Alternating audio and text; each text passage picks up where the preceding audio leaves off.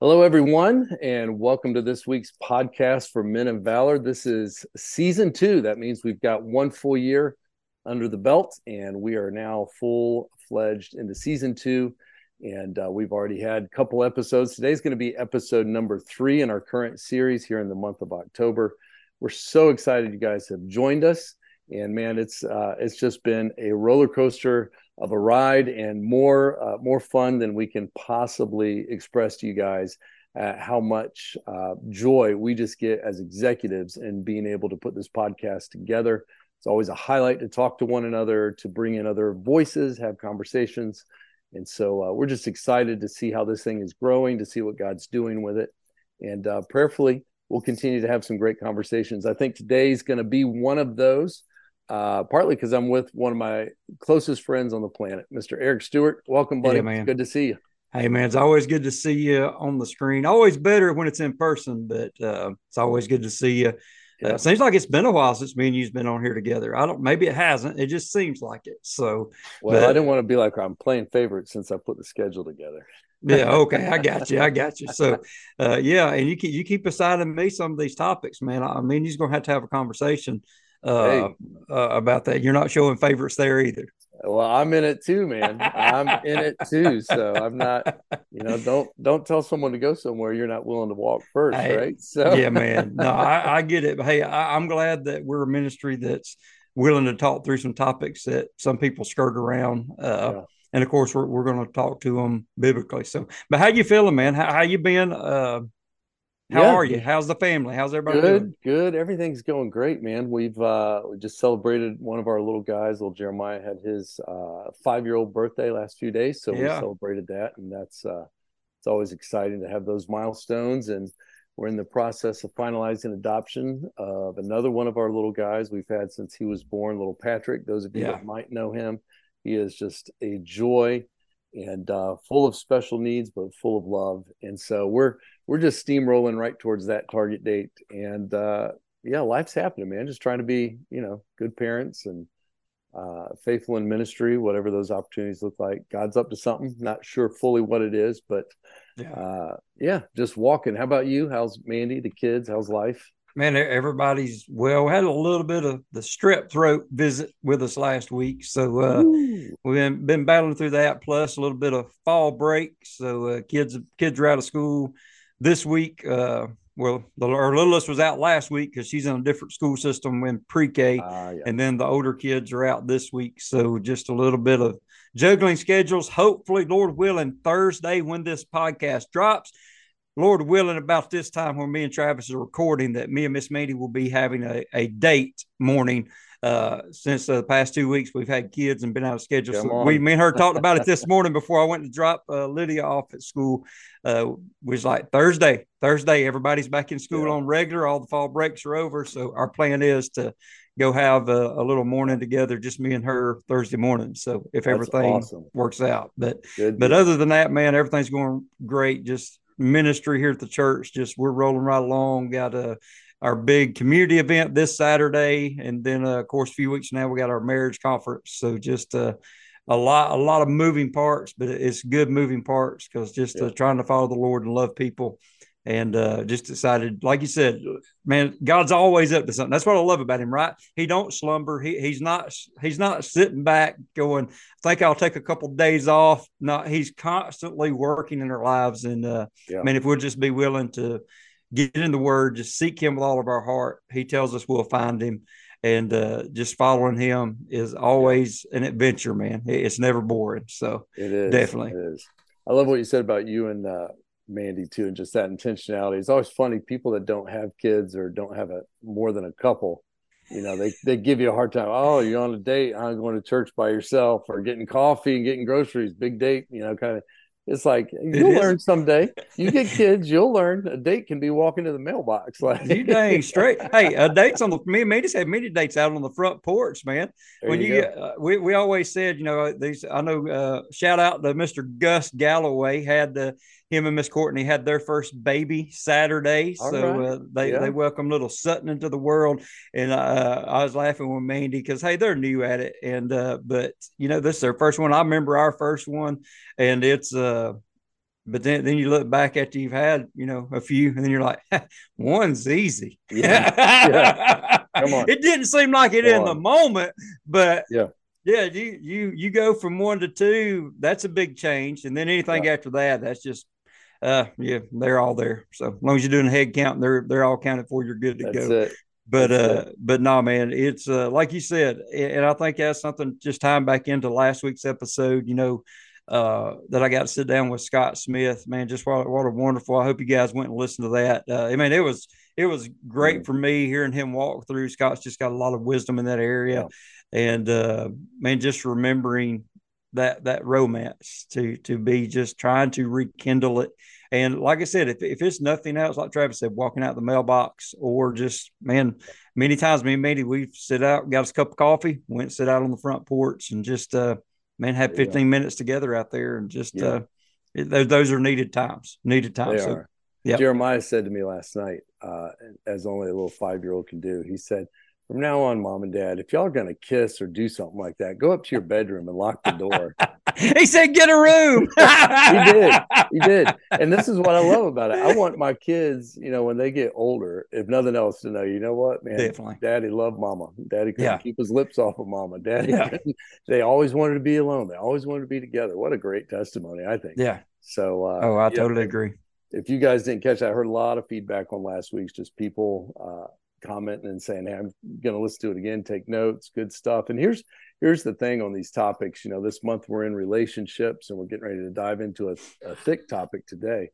But, we say it all the time. We're not experts. We're not here to give you everything you need to know. But there's so much beauty and wisdom in having a conversation about stuff, because you might hear one thing that you can begin to apply to your life, something maybe God causes you to rethink, revisit, re-examine, because you've just always assumed about a topic or a principle or an idea or something. And that's the beauty of this for me, and having these conversations, the times I get to host, it's like every time I walk away with something of, I need to look at that in my life. I need to re-examine it. I need to get better at that. I need to explore that, whatever it might be. So definitely, if you didn't catch last week's episode, go back, do yourself a favor, especially before this week's. You don't want to listen to this week before catching Rekindling Romance. It's really important. But that being said, we're going to give you a bunch of announcements on the back end. We're just going to get right into our topic. So again, thank you guys for being here, and let's get after it. This is the Men of Valor podcast. We exist to help men grow as disciples of Jesus. Welcome to Season 2. We're glad you're here. Let me tell you, I once was a sinner, but I am no longer a sinner. I am a saint. I am a son of the living God Most High. Go home, embrace your wife with no expectations, and tell her that you love her. And ask her, how can I lead you? Tell me what you need. Be transparent, be open, be honest. But if we arm ourselves and we never use what we have, that's useless.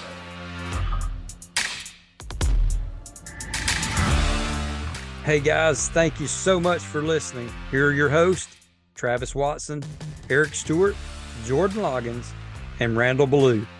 Let's get after it.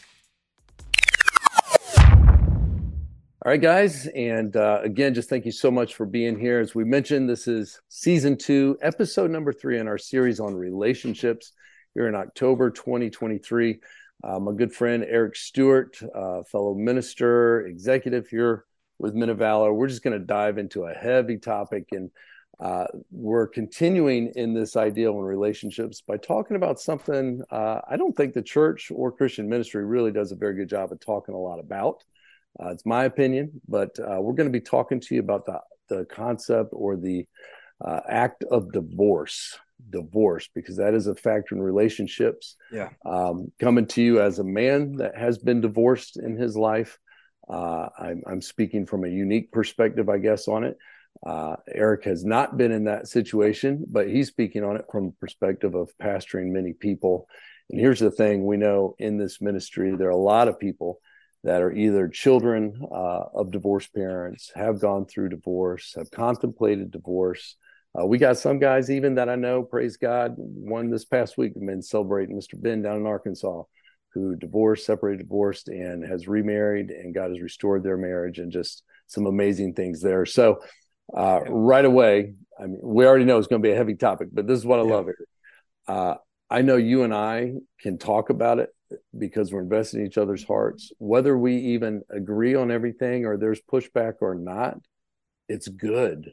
It really is good. And there's not going to be any animosity. There's not going to be any, well, I disagree with you on that or whatever, to where we're upset. That's the beauty of conversation. And really what I hope happens through these podcasts is people keep having conversations. That's what brotherhood, that's what being part of the family of God's about, is going back to scripture, learning and growing from one another. So that being said, I wanted to do something a little different. I'm going to throw you a little curve, Eric. I've got a handful of statements I wrote down on this idea of divorce, and we'll get into it a little bit more here. But I want to read these, and I just want you to comment what comes to your mind. Okay. And I kind of know where you're going to land on most of this anyway. Or I'm almost confident. You could throw me a curveball. You could throw me a curveball. I'll throw you a knuckleball. So let me say this right up front. First comment, and then you jump in.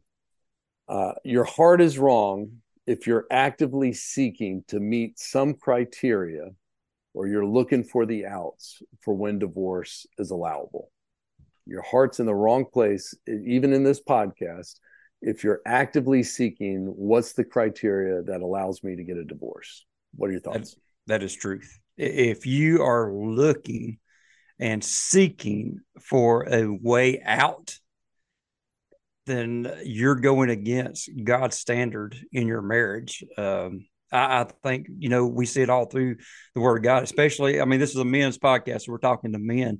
He tells us that we should love our bride as Christ loved the church. And if I'm looking for a way out, well, I'm certainly not loving my bride well. If I'm looking for, hey, can I use this for me to have an out? So I would definitely say that is a truth that we could back up biblically, that if you are looking, if you're seeking a way out, this is just my heart on divorce, Travis. And I think you would stand with me on this.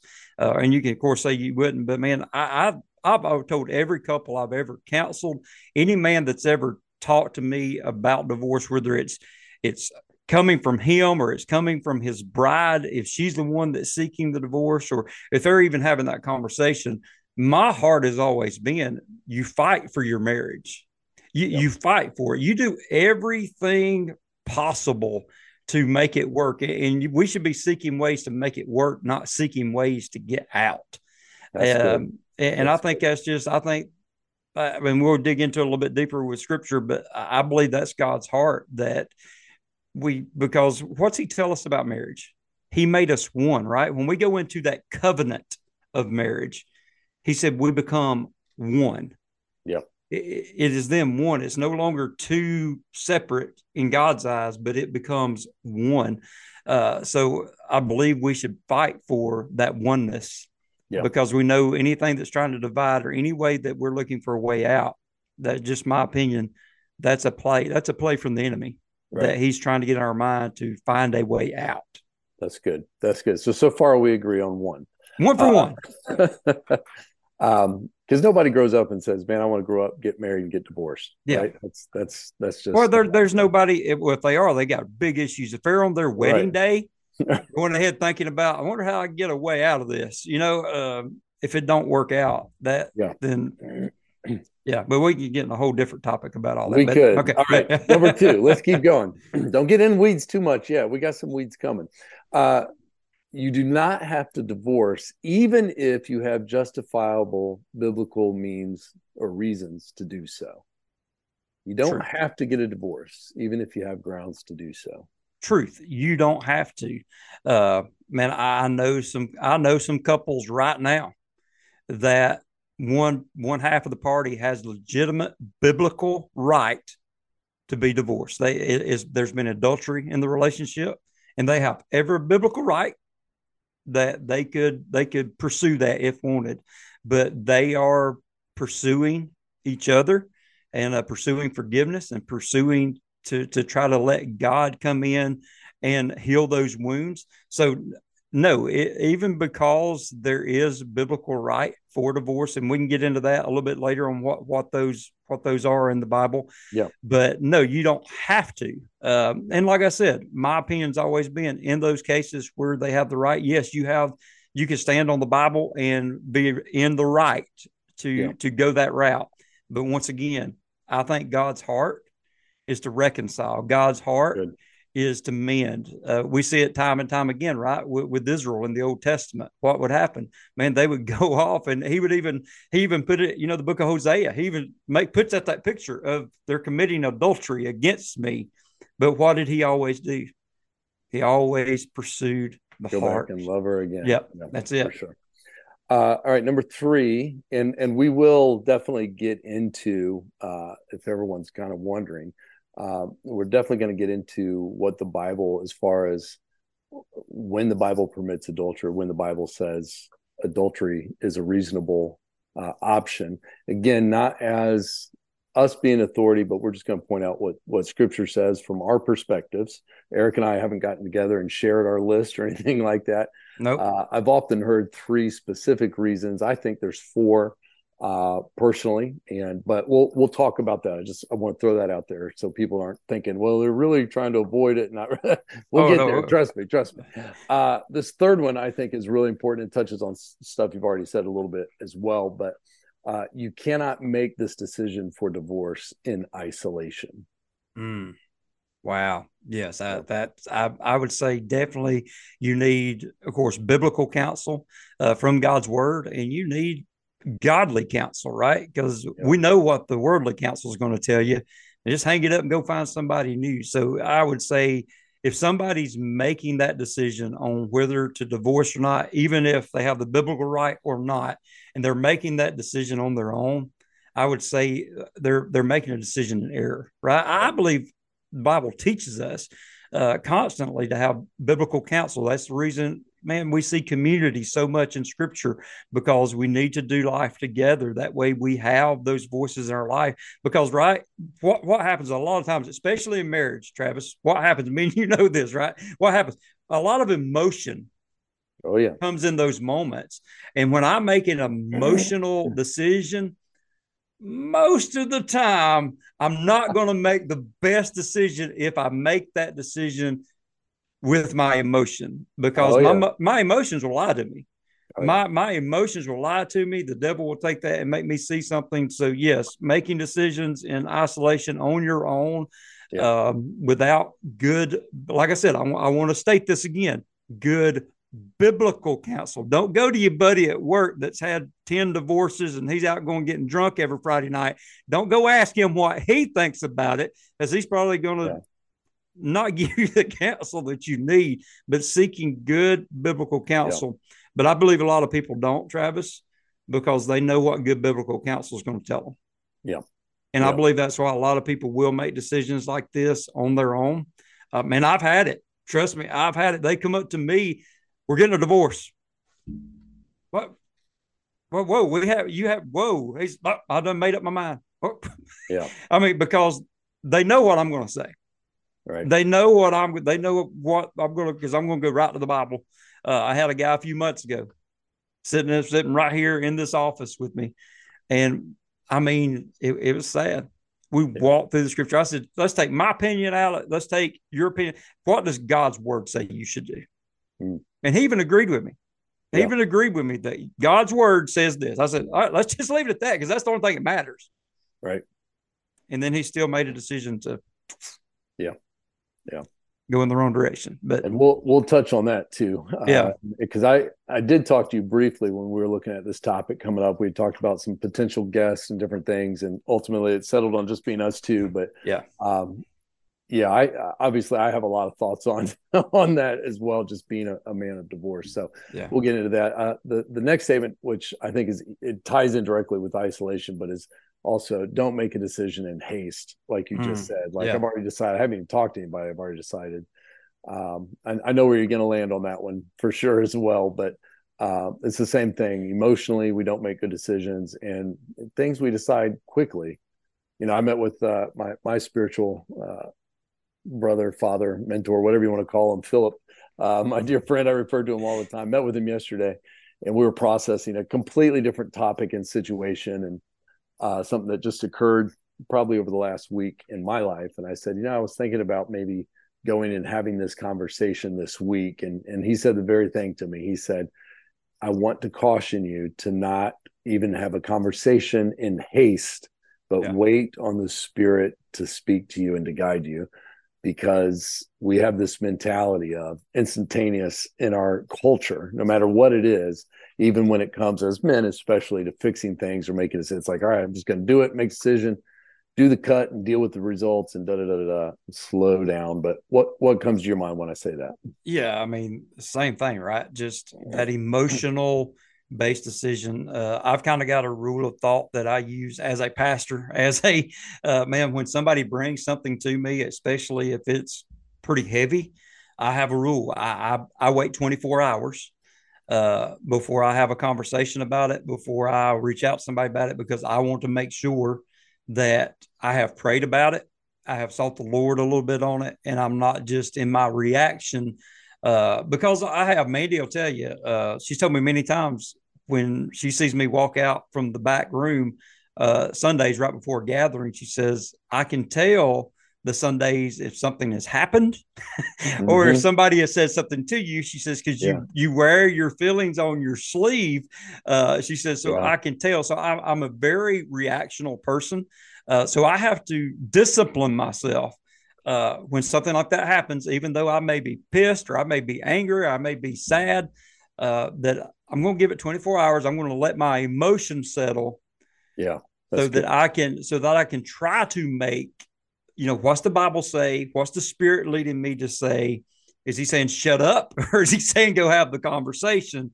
But I think, man, it's one of those things, just like James has told us, right?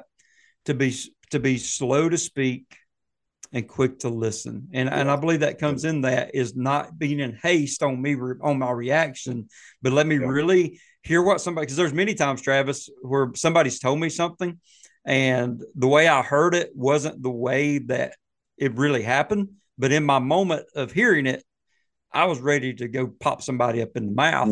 But when I really slowed down and understood what was really going on, I was like, oh, okay, boy, I'm glad I didn't go hit them in the mouth, because I'd have been in a whole heap of trouble there for nothing. So I really think that slow down.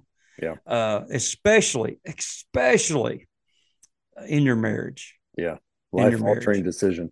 Yeah. The last statement I'll have, and then we'll back it up and just kind of look at God's ideal for marriage, and then some of the reasons why God allows for divorce. So we'll get into those two topics. But the last one, I think, is very. It can get really dicey. Is almost not the right word, because typically, when someone comes to us for counsel or advice, myself having been one of those that went to someone, the emphasis is almost always on the person that has done the wrong or the person seeking the divorce, right?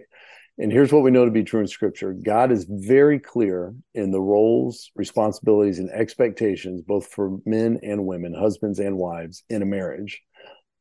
He addresses everything from sex to communication to behavior towards one another, as far as, respecting and loving each other, things of that nature. He's very clear in that. And so the last statement I got is it's unfair, unjust, and unhealthy to make only one person in a marriage obey biblical commands. Because I think sometimes we can approach this topic from, the command is don't divorce. But we kind of can stop short sometimes of looking at what's the total expectation here, instead of just, not that the one seeking the divorce doesn't have a massive glaring issue, but I think God's expectations is for us to look at both. What do you think? Yeah, I think it's got to be on both ends, right? It's you got to work on you. I actually got to tell somebody that this week in their marriage that some things were going, the way they shouldn't be. And I got to tell this party, I said, hey, You focus on you. You work on making sure that you're doing what God is calling you to do. Like I said, whether the person in the wrong, or whether the person that's not in the wrong, it's that covenant relationship with God that comes first, right? That I need to be making sure because what, Travis, I'm sure you've had plenty. I've had usually any marriage counseling you start off with, the first thing that happens is what we see right in the Garden of Eden is the blame game, right? It's always point the finger. Well, they did, or they do, or they don't. It's never look at me. It's always, our first instinct is to always point the finger, especially if somebody is in the wrong. But I think there's a lot of time, once again, we need to slow down. Let me look at me. Is there anything I can do better that the scripture is calling me to as a bride, that scripture is calling me to as a husband? Am I doing what Jesus calls me to do? Right? Because we know the scripture that's got taken out of context so much, that wives, submit yourselves to your husband. And there's so many, old schoolers and still men today that Bible says you're to submit to me. Well, no, sir, she don't have to submit to you unless you're doing what you're supposed to be doing on the front end, which is loving her like Christ loved the church. So yes, it's both ends need to be obeying scripture. It needs to be working on, because that's, once again, another play of the enemy. It's their fault. It's their fault. It's their fault. And, a lot of the times there's a little blame on both ends. Now, I'm not saying I don't want to hear me, because I know somebody's going to, that's been through adultery or something like that, that party, that's their own person, but you only control you. That's right. You only control you. And in those moments, how you react, we should be hopefully seeking to honor Christ with our decisions all throughout the decision-making process when we're walking through things, especially such as divorce, that we should be still trying to honor Christ with our decisions. Mistakes are made. They're in the mistakes are made. If we're all there, a mistake's been made, and we know there's many reasons people seek divorce, and we could get into that as well. But I think both parties need to be seeking biblical. What should I be doing on the standards of God's word in the situation that we're in now, where we're at right now? I can't change yesterday, but where am I at with Christ to make sure that I'm following Him through the next day, weeks, and months ahead? Good stuff. So I want to encourage everyone that's listening, or if you're watching the podcast via YouTube, keep these principles in mind. I think they're biblical. I think I would argue that I could take you to scriptures, but keep what we just said in mind, right? That don't rush a decision. Don't make one in isolation. Even if it's justified, doesn't mean you have to get divorced. There's work most likely needing to be done on both sides of the equation in a marriage. All of these different things that we talked about, just keep that in the back of your mind as Eric and I continue the conversation. And I think they'll serve you well to have a good filter for what you hear. So what I thought would be a good jumping off point for our first topic is really looking at the notion, and I think we would both readily agree on it. You've already referred to Genesis 2:24 specifically, is that primary verse, therefore shall a man leave his father and mother. Some translations say shall cleave to his wife. It's one of those words we don't really use, cleave, literally meaning to be joined to be connected, to be bonded permanently. Christ goes on and explains that as two becoming one. So there's a merging that takes place, and the fusion that I think you see in different passages is the Holy Spirit. And so it is a very sacred thing. It is a very rich covenant that you're entering into in marriage. And so starting with the statement that divorce goes against God's plan, it goes against God's design, and it goes against His intent for marriage, if nothing else, just based on that initial verse. But what are your thoughts on that as I just kind of lay that out there? I think we both agree on that. I hope if you're a follower of Christ, whether you're divorced, been divorced, considering divorce, whatever, you can at least acknowledge up front that it goes against God's heart and what God wants and desires. Thoughts? Yeah, well, definitely. And guys, one of the reasons that we cover a topic like this is I seen this statistic from Barna Group, Travis, about divorce. It says among Americans, among adults who have been married, the study divorced that 1/3, 33% of anybody that's been married have experienced at least one divorce. 33%. 1/3 of everybody that's ever been married has experienced at least one divorce. That means among all Americans that's 18 years of age or older, whether they've been married or not, listen to this, 25% have gone through a marital split.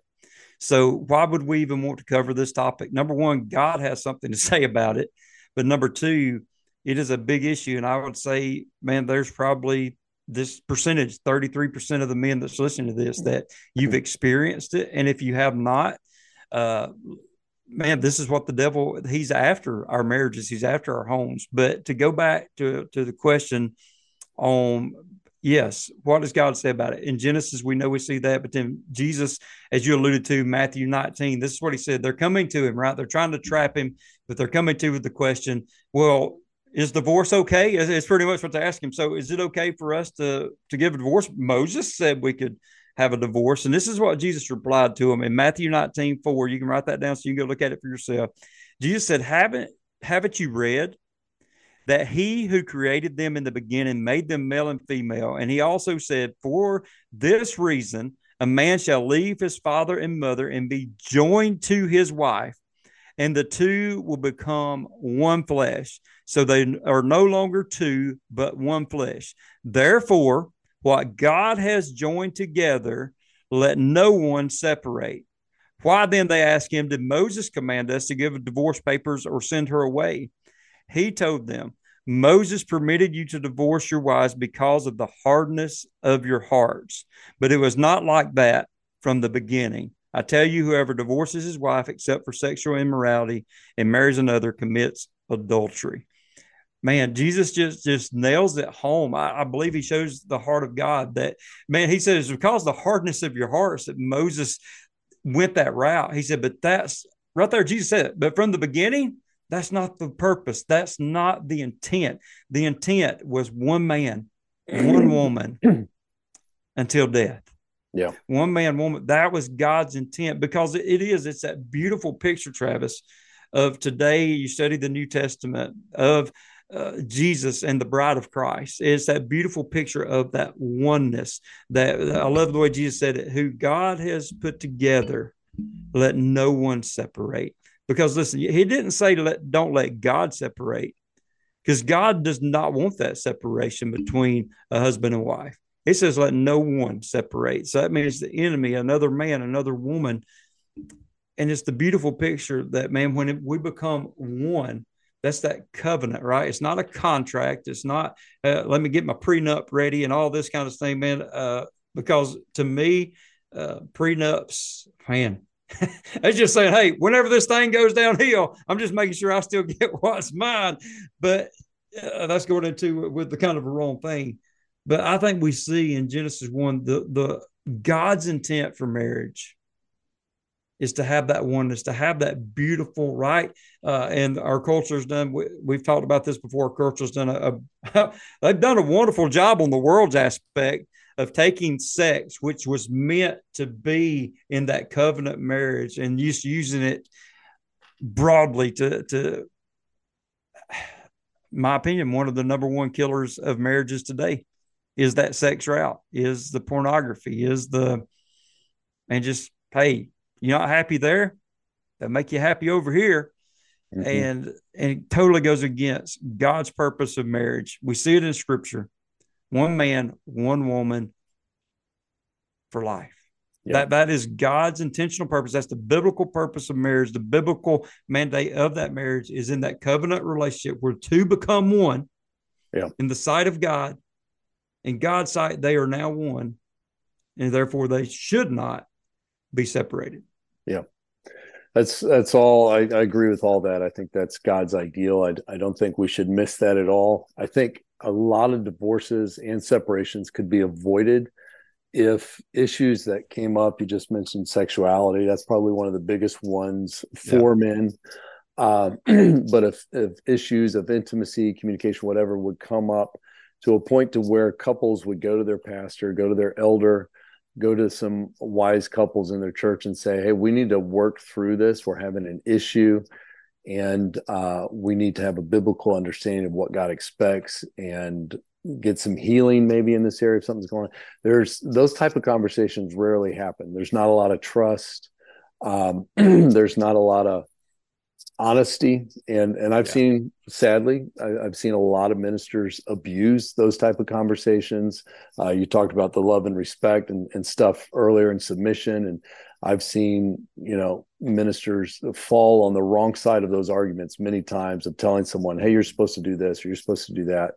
I often tell people in their premarital counseling, like, when you can follow the biblical mandate, even in the areas, let's just take sexuality. 1 Corinthians 7 is one of the most clearest passages, I think, on sexuality within a marriage relationship. And if we could just learn to seek intimacy with one another, and that husbands shouldn't demand it of their wives and wives shouldn't withhold it from their husbands, or vice versa, that in and of itself, to have someone sit and biblically counsel you and walk through why that happens or doesn't happen, would help and save so many marriages. But really, most men aren't comfortable even having the conversations with their wives, whether it be rejection, shame, whatever it might be, much less saying, let's bring someone else in outside the marriage to talk about it. But regardless of all these things I'm talking about, what I want to land on most important is, first and foremost, we have to understand God's intent, his ideal, is one woman, one wife for life. That doesn't change. It's just like God's expectation for us to be righteous and to be holy. That standard doesn't change just because we below that, or we don't strive to live that. It doesn't somehow lessen his standard or lessen the consequences for when we don't fulfill that.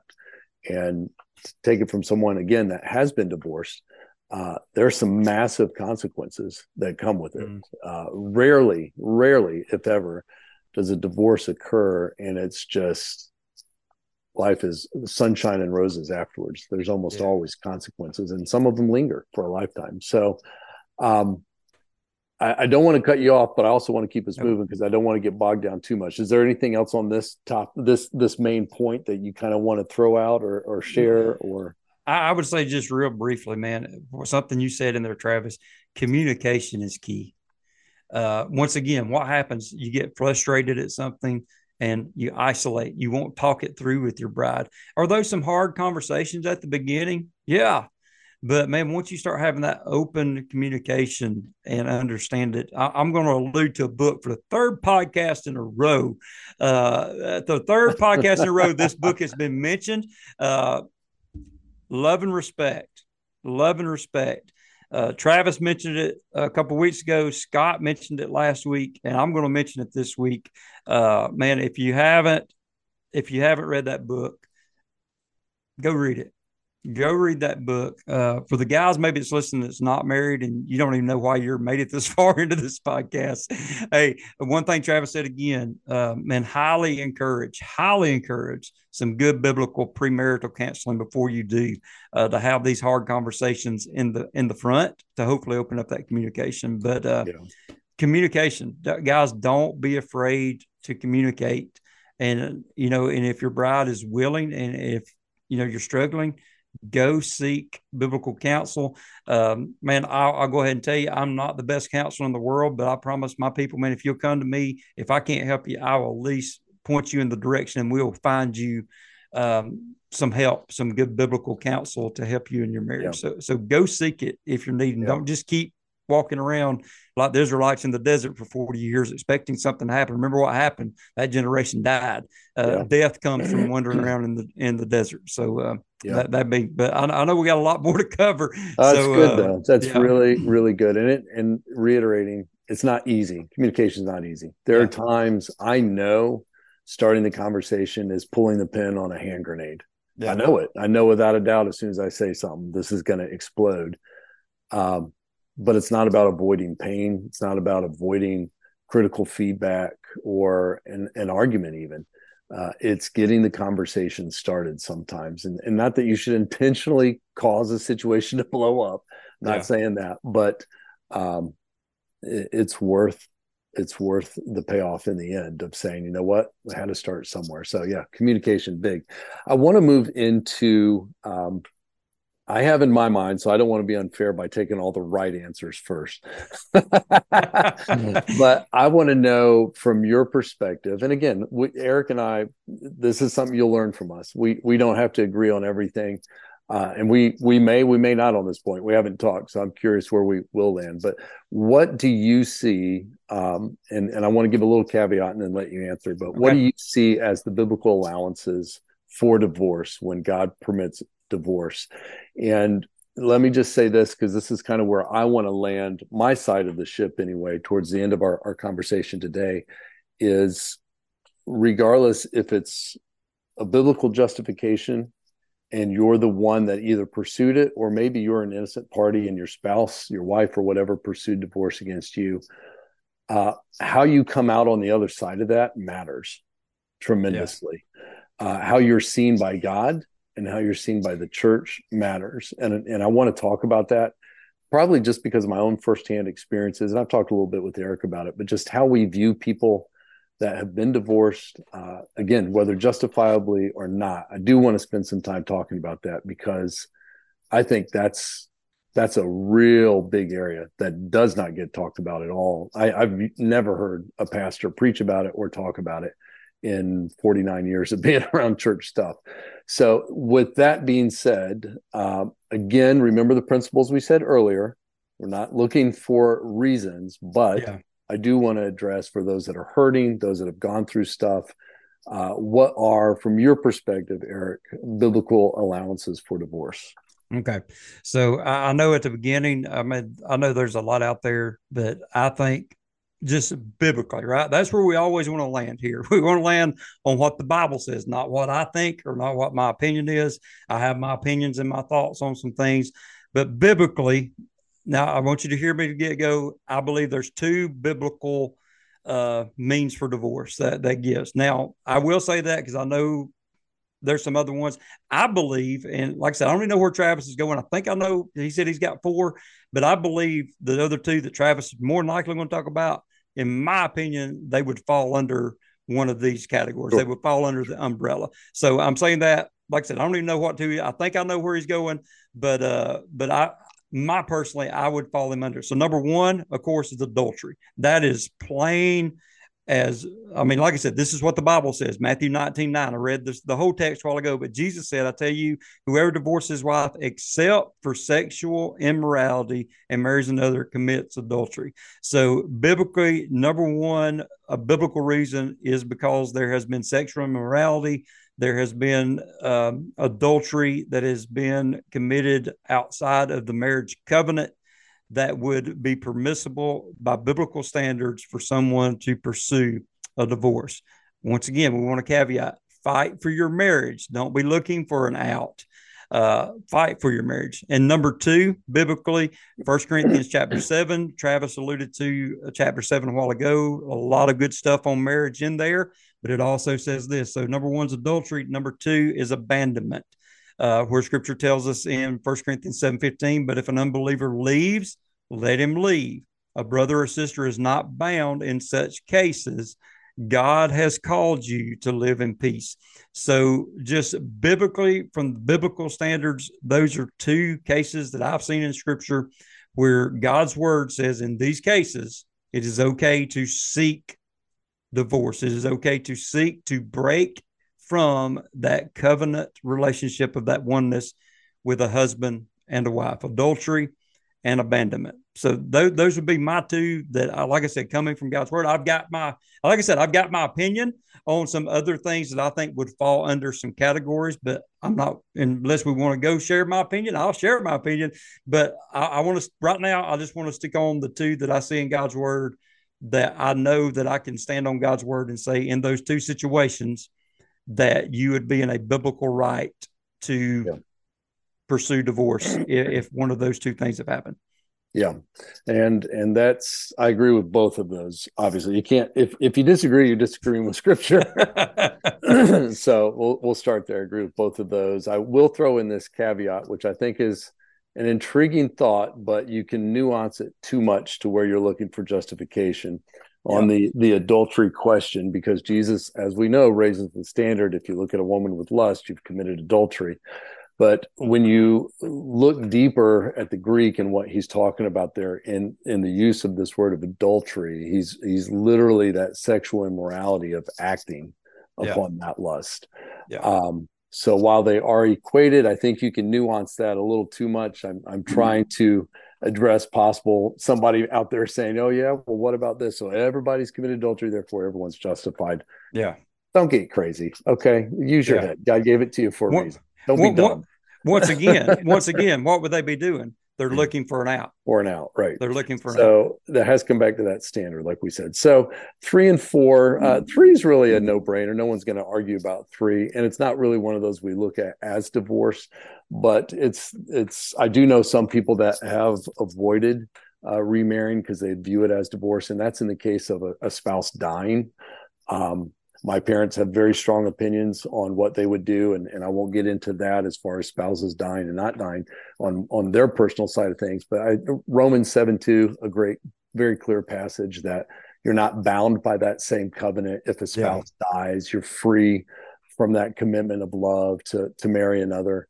I think there's another one in 1 Corinthians. I'm not 100% sure on the reference there. I want to say it might be chapter 7 again. Like you said, there's a lot in there on marriage, but where Paul lays out again, you're not bound to that husband if he's no longer living, or the husband to the wife.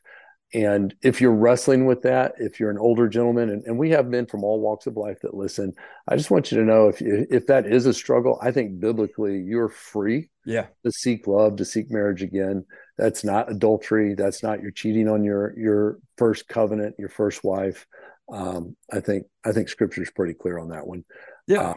But again, that you could even argue that could fall under abandonment because you didn't choose to be abandoned by your spouse. But under that umbrella we're talking on. I think, Travis, I've never even put that under the divorce topic, right? I've always looked at the view of Scripture, and even, man, in the old school churches I was raised in, which, were hard on divorce, and we do a whole podcast on that. But even those were teachings that, man, if death comes, right, and most people's vows that they make to one another, it's until death do us part. That is that, man, when death comes, that covenant is, then you're no longer bound to that covenant because of death. So, I would wholeheartedly agree. Like I said, I wouldn't even look at it as a divorce topic. That's just, man, if that has happened in your relationship, I feel like biblically that, man, you are free from that covenant to seek love and to move forward from there. Yeah, absolutely. So, and I also, so we get to this last one, and you can disagree with me if you're listening or whatever. I think there's room in the text for this. I could be wrong. I'm not going to die on this point. It's not a hard doctrine for me.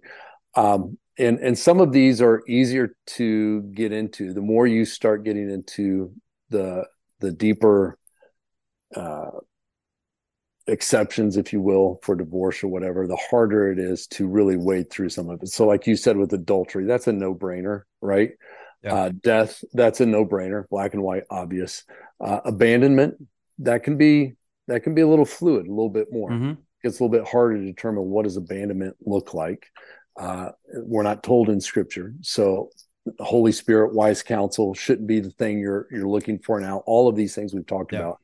I think this fourth one is probably one of the hardest ones to navigate, and Jesus addresses it. He doesn't say that it's no longer the case. You referred to it in Matthew. I'll read the text. I have it pulled up out of Mark. It's the same situation, same story. Mark 10, 5-9. They said Moses allowed for a man to write a certificate of divorce and to send her away. Jesus said to them, because of your hardness of heart, he wrote this command. But from the beginning of creation, God made them male and female. Therefore, he shall leave and cleave. Excuse me. And what therefore God has joined together, let no man separate. I believe there was some type of an allowance here for hardness of heart, even though that was not God's intent. God takes the answer from how I read this back to that's not how it's supposed to be. Yes, there was an allowance made for divorce because of your hard hearts. And hard hearts begins to be very broad in what that looks like. And this is why I bring this up. I've been asked the question a lot of times, well, what's your opinion about someone that's being abused? Are they biblically required to stay in a marriage? My older sister, who I love to death, one of my closest friends even on the planet, has been divorced. In her first marriage, the guy was not just extremely emotionally abusive, but very physical abusive. Black eyes, cut lips, I mean, you name it. And many times, even taking her back to my dad's house, I remember as a little boy, leaving her on the doorstep with suitcases. And because I was born in a Christian environment that was just completely structured around independent fundamentalism, absolute legalism, there are no reasons. You're going to go back and you're going to stay with him. You married her, you keep her. That's your situation now. The devastation that took on my sister was just unreal. Ultimately, it led to several suicide attempts, just broken things. And so from our humanity alone, we can look at that and say that's a problem. But scripture doesn't give us a black and white verse either that says if your husband or your wife is being abusive towards you, you're allowed to get a divorce, right? It doesn't say that, but I believe there's justification principally, whether you're looking at the hardness of a heart, in this case of a husband that's refusing to honor his marriage vows, refusing to love his bride the way Christ loved the church, refusing to pursue her in love and intimacy and compassion and serving and all of these things, and just has this sinful, wicked, bitter heart. I think that for me, that would fall under that clause of a hardness of a heart. And again, it can be a broad thing that anyone can take and abuse and misinterpret and everything else. But when I look at scripture, when I look at what God expects out of his children and out of his followers, the reasons he does allow for divorce, abandonment, adultery, these other things, I settle myself in my heart that would be a reason why God would permit it. It's not black and white. Like I said, it gets a lot harder to really drive a stake in the ground and say, yes, this is the reason why, which is why I brought us back to those first 5 concepts we talked about. Because that should be like worst case scenario stuff that you have to wrestle through. That shouldn't be, well, she said a mean thing to me when I came home from work, so she's mentally and emotionally abusive and I can't deal with it. So, hardness of heart, I'm out. Yeah. So let me pull back. I've dropped my 4. Most of the 3 that I did say were full agreement. I don't know where you fall in the hardness of heart, if you view that was against God's commands and Moses just made an exception outside of God's, allowance or what. But what do you think? You heard me talk. Your thoughts? Yeah. Well, I will. I'll say you made my blood boil a little bit. Not because of your stance, just hearing what your sister went through. Yeah. Because I'll just stop and say this, sir. If you're touching your wife physically in an abusive way, freaking man up and stop it. And watch your words as well. But anyway, that's one of the ones you. But anyway, that just pisses me off. I believe that this is one of those where Eric said umbrella. I figured just abuse was going to be one. I believe this is, like I said, once again, Eric's opinion. Okay. I've never looked at it from the hardness of heart, but a very, very good take where you could take that. Because listen, our heart is, guys, we don't want to give you outs, right? We don't want you to be able, like Travis said, for you to take something and you stretch it out and make it meet where you need it to meet. But I believe, in my opinion, that abuse would fall under that abandonment. Yeah. Because if someone is abusing you physically or mentally, then they've abandoned the Christ likeness that they are supposed to be treating you with. And like I said, this is Eric, and I'm hoping I'm not twisting. I'm not here to try to twist scripture, but I believe abuse would fall under that, because what are they doing? They're acting like a freaking unbeliever. If they're treating someone in that way, if they're physically or mentally abusing, and I believe scripturally, if that is the case, like I said, fight for it. If there's a chance to make it right, if there's a chance and they're willing to get help and try to walk through it. But if it's a continual thing and you've tried and you've fought and you've asked them to get help and it's there, I believe biblically you could fall it under the hardness of heart, as Travis talked about, because we don't know, there's no black and white there. But I believe that, man, in Eric's opinion, I believe that could fall under the abandonment, because they're acting like an unbeliever. They're not treating you in the way that Christ has called them to treat. And then, they've left you spiritually. They've abandoned you. They're not, especially, for the ladies that's listening, maybe listen to the podcast. I know we have some ladies that lead that, man, they've abandoned you. And if you've tried everything your way, you don't continue to stay there just because someone told you at one point. Like I said, I was raised the exact same thing as Travis. Once that covenant's there's no out. You stay and you suck it up and you just live through it. But I would agree on that, Travis. I think that abuse, that there comes a point in that abusive relationship where, because listen, we're children of God. Do you think God wants to sit there and watch his children be constantly abused, whether it's mentally or physically? Yep. No. Yep. That would not be a good father to sit there and to say, no, you keep staying in that.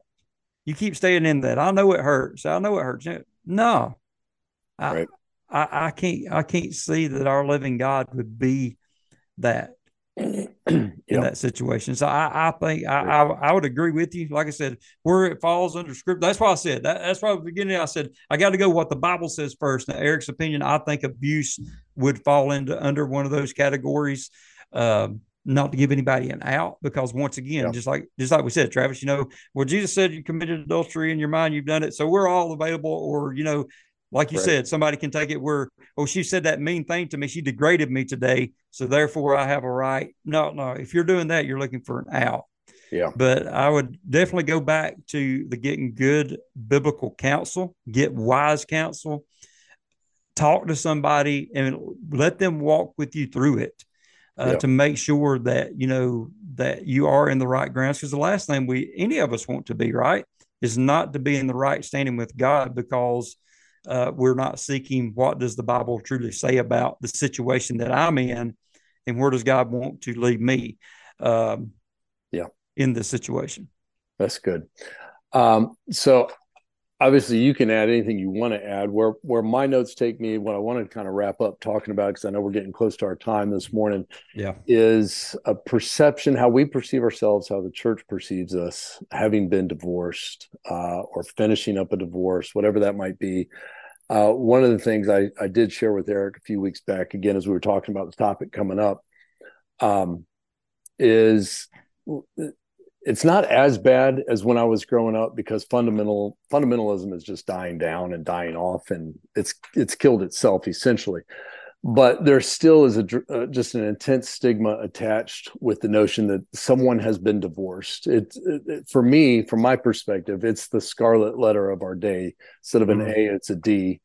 I remember as a kid, literally, you couldn't really do anything in church if you had been divorced. It would cause a stir just to even have you teach a Sunday school class, or get up and pray before. Well, we don't want him getting up and praying, leading the church in prayer. He's been divorced, etc. Certainly, you're never going to be qualified to preach again. You're tarnished. You're treated almost as a leper, and you have to almost be divorced to fully appreciate the weight of what I'm talking about. You can literally feel disgust dripping from people sometimes, and it's a very, very. I think it's part of the consequence of going through a divorce, but it's unfairly added to when we as the church pour that on people. And I wanted to to use as my talking point anyway, a verse that I think has been taken out of context, misinterpreted, mistranslated, and used to beat people up with. And it's Malachi 2:16, God hates divorce.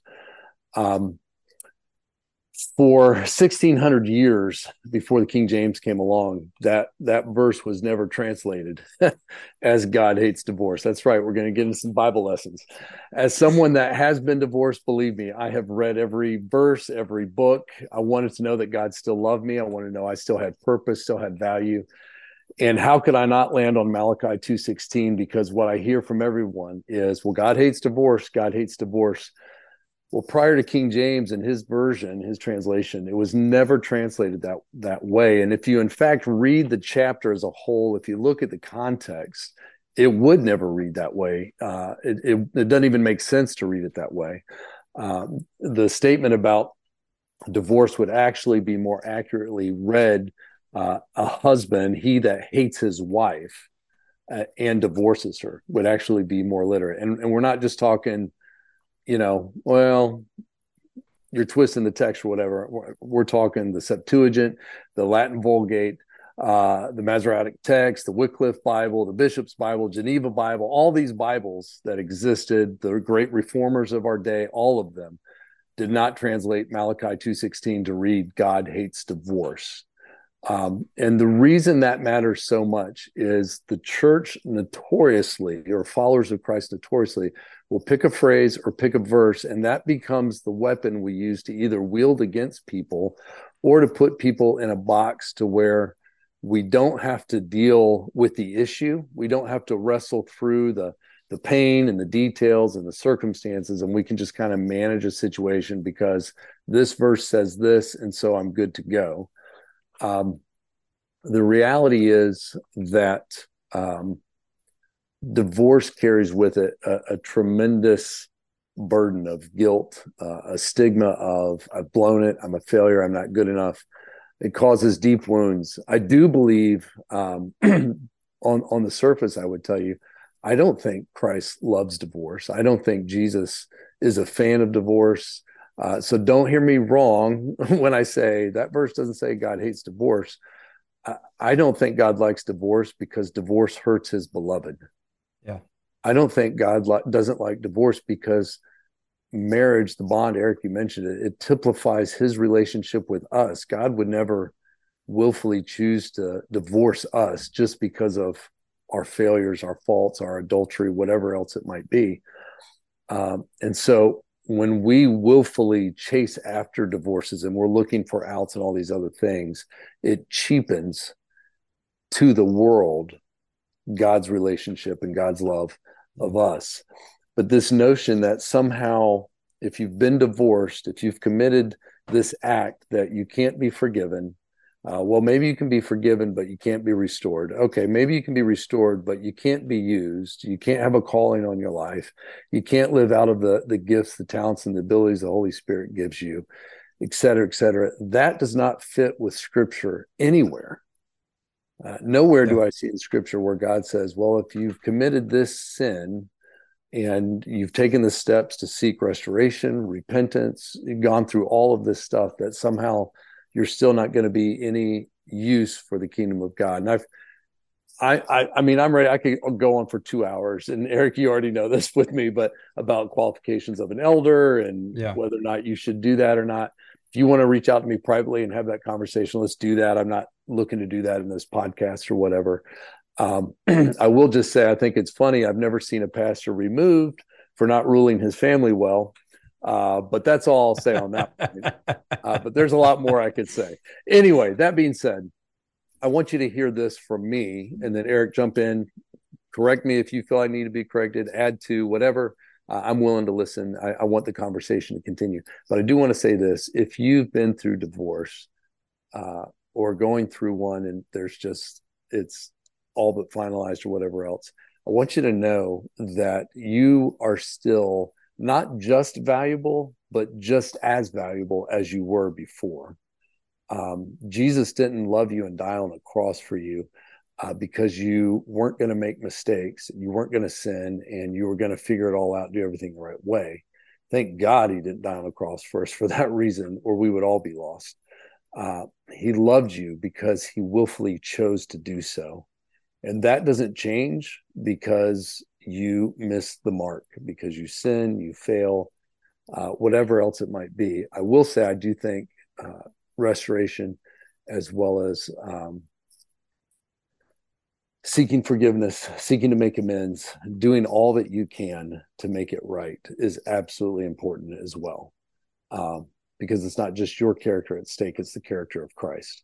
Yeah. But that being said, I don't think that it's a sin per se that you just can't come back from. I don't think that fits with Scripture anywhere. So you are loved, you have value, you have worth, and you are needed in the kingdom of God. And that's what I wanted to throw out. What are your thoughts? I just dumped a lot. I want you to kind of wrap us up with your feelings and thoughts on it all, and then I'll close this and we'll get on. Yeah, I almost said, man, let's just to be continued have a part 2, and we go into that topic because we could talk an hour about, because I mean, it is something that in the church, and this is just what I believe, right? The church is always going to have its whipping boy, right? It's going for a long time it was divorce, and then they got away from divorce, moved to the homosexuals, and so I think there's always going to be that one the church likes to jump on. But this is what I know. And man, so many people will say that God hates divorce, or they'll say God hates the homosexual. That, that's what they'll jump on. Let me tell you what God hates. God hates sin. Yeah. God hates sin because he knows what it does to his creation.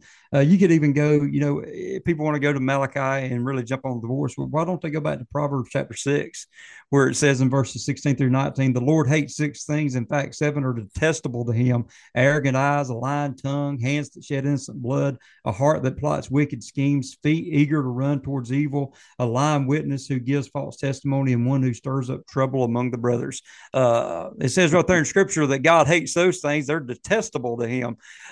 So my question would be to somebody that says that somebody who's went through divorce could never be used in the kingdom of God, can never do this or that.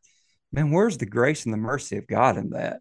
Yeah. Where's First John 1:9? This is what I know. Now, I want you to hear me. Now, if you're here and you're listening and you've went through a divorce, or you're going through a divorce and there's no way to, reconcile it, listen, if you truly get to a heart, and man, Travis could probably, there's parts in our Men of Valor teachings where Travis has shared some of his story, but you do have to go through that time of healing, that time of true repentance, that time of getting right, back in the right place with God through all of that.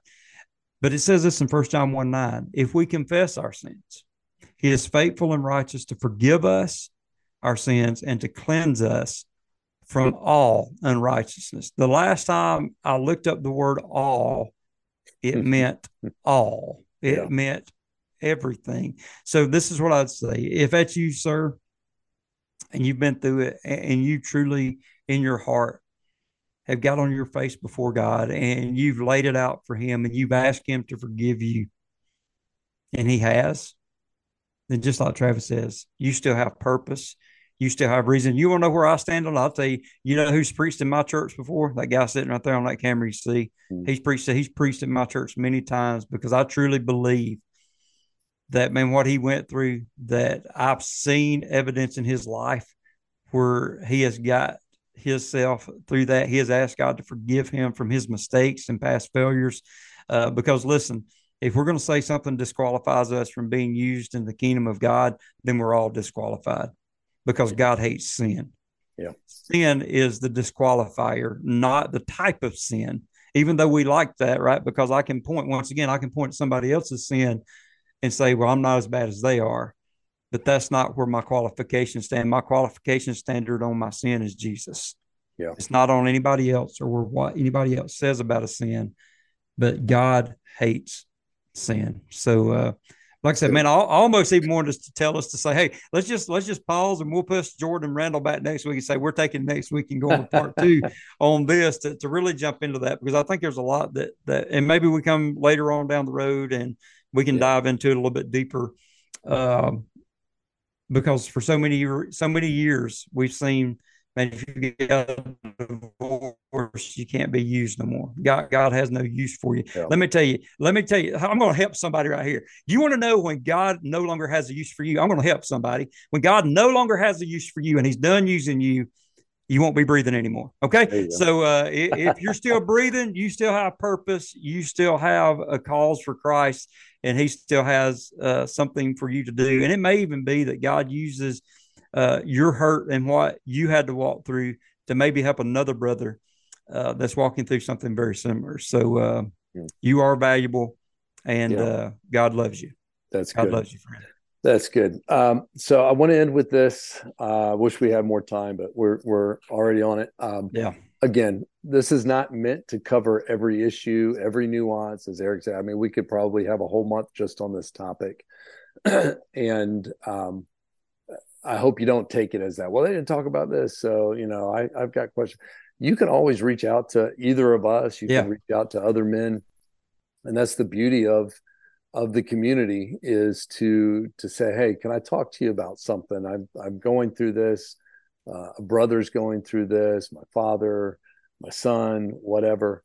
And I'm not really sure. Again, I may not have the answer. Eric may not have the answer. We're willing to listen. We're willing to maybe point you towards some places that might be more knowledgeable than us. But we're just glad you gave us some time, and hopefully if you're still listening, you made it through the whole podcast. So that's pretty awesome too. Yeah. I think me and you are fixing to record the longest ever been about our podcast. I believe we're gonna hold that title. Suck it for today. So hey guys, but thank you so much, as Travis said, for joining us. Hey, here in just a second, we're going to be doing our pastor giveaway. We had that wonderful donation, and we've given away 3 already. And we've got a few more. We had a total of 11 that were giving away registrations to Men of Valor Conference 2024. So we're going to do that here in just a second. But just a couple quick reminders. Don't forget about Men of Valor Conference 2024. Man, conference, we're in full swing planning. We're planning on having an executive team meeting here over the next week and talk about some things. But some exciting announcements will be coming up in the months ahead. Of course, we're dropping content from our 2023 conference every Tuesday. So make sure you're following our YouTube channel. You can find all that there. Our Man Up Monday playbacks are all over there. And then, of course, if you'd like to register your pastor for a chance to win one of these 11, we'll be giving them away through the end of this year. So if you would like to do that, I'll put a link to that in the show notes if you're watching on YouTube, or if you're watching on the podcast, we'll have a link that you can just click right here in the show notes and go get your pastor registered for a chance to win. So you can check out everything at Men of Valor at our website at movministries.org. Don't forget, we got a free marriage conference coming up, so get signed up for that if you're close by. If you can drive down, we'd love to have you. We know we got some guys coming down from Virginia coming. We got a couple coming from Nevada that's coming out, and we got one that's coming right up there around for Travis from Anderson, South Carolina, that's registered to come down as well. So and then of course a lot of our local folks here. So it's open for anybody. It's free, and the way we're making it free is having our gun raffle. So you can buy gun raffle tickets as well. Get you one of those. Go look at them. There's some pretty good guns out there that I wouldn't be mad if I won all of them.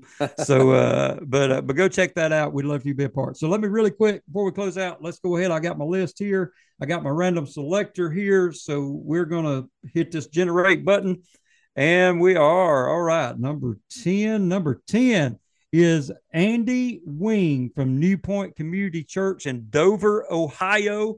Richard Poole put him in. So Richard, man, let Pastor Andy know that he has won the registration to come be part of Men of Valor Conference 2024. Like I said, that gets him a free t-shirt and gets his Men of Valor ticket to get in. Of course, he can get with Ridgecrest to book a room and meal plans there. But we hope to see Richard and Pastor Andy next year at the conference. So just a quick reminder, 3 other pastors that's won so far: Brian Rockwell, Ruben Gonzalez, and Ryan Slavens are the other 3 pastors that's won. So we still got a few more to give away in the weeks to come. So like I said, hit that link and send them in. So Travis, anything else? No, it's always good to see you, brother. Thanks everyone for joining. Good to see you, brother. Man, thank you so much once again. Hey, if you know somebody this could be a help to, feel free to hit that share button. And we just hope that you were encouraged today, and just know that we love you. God loves you. Hey, keep fighting, win today. And as always, Go light it up for the King. God bless, men. We'll see you soon. We hope you've enjoyed today's episode and that you will continue to join us on this journey to make disciples of men. Be sure to check out our social media outlets as well as movministries.org for any information, and be sure to join our digital men's community.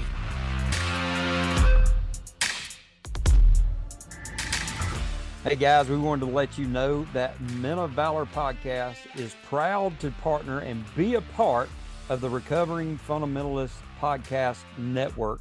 You can find their podcast and many other great podcasts by going to rfpnetwork.org. We would love for you to go and check them out as well. Hey, keep fighting, win today, and as always, go light it up for the King.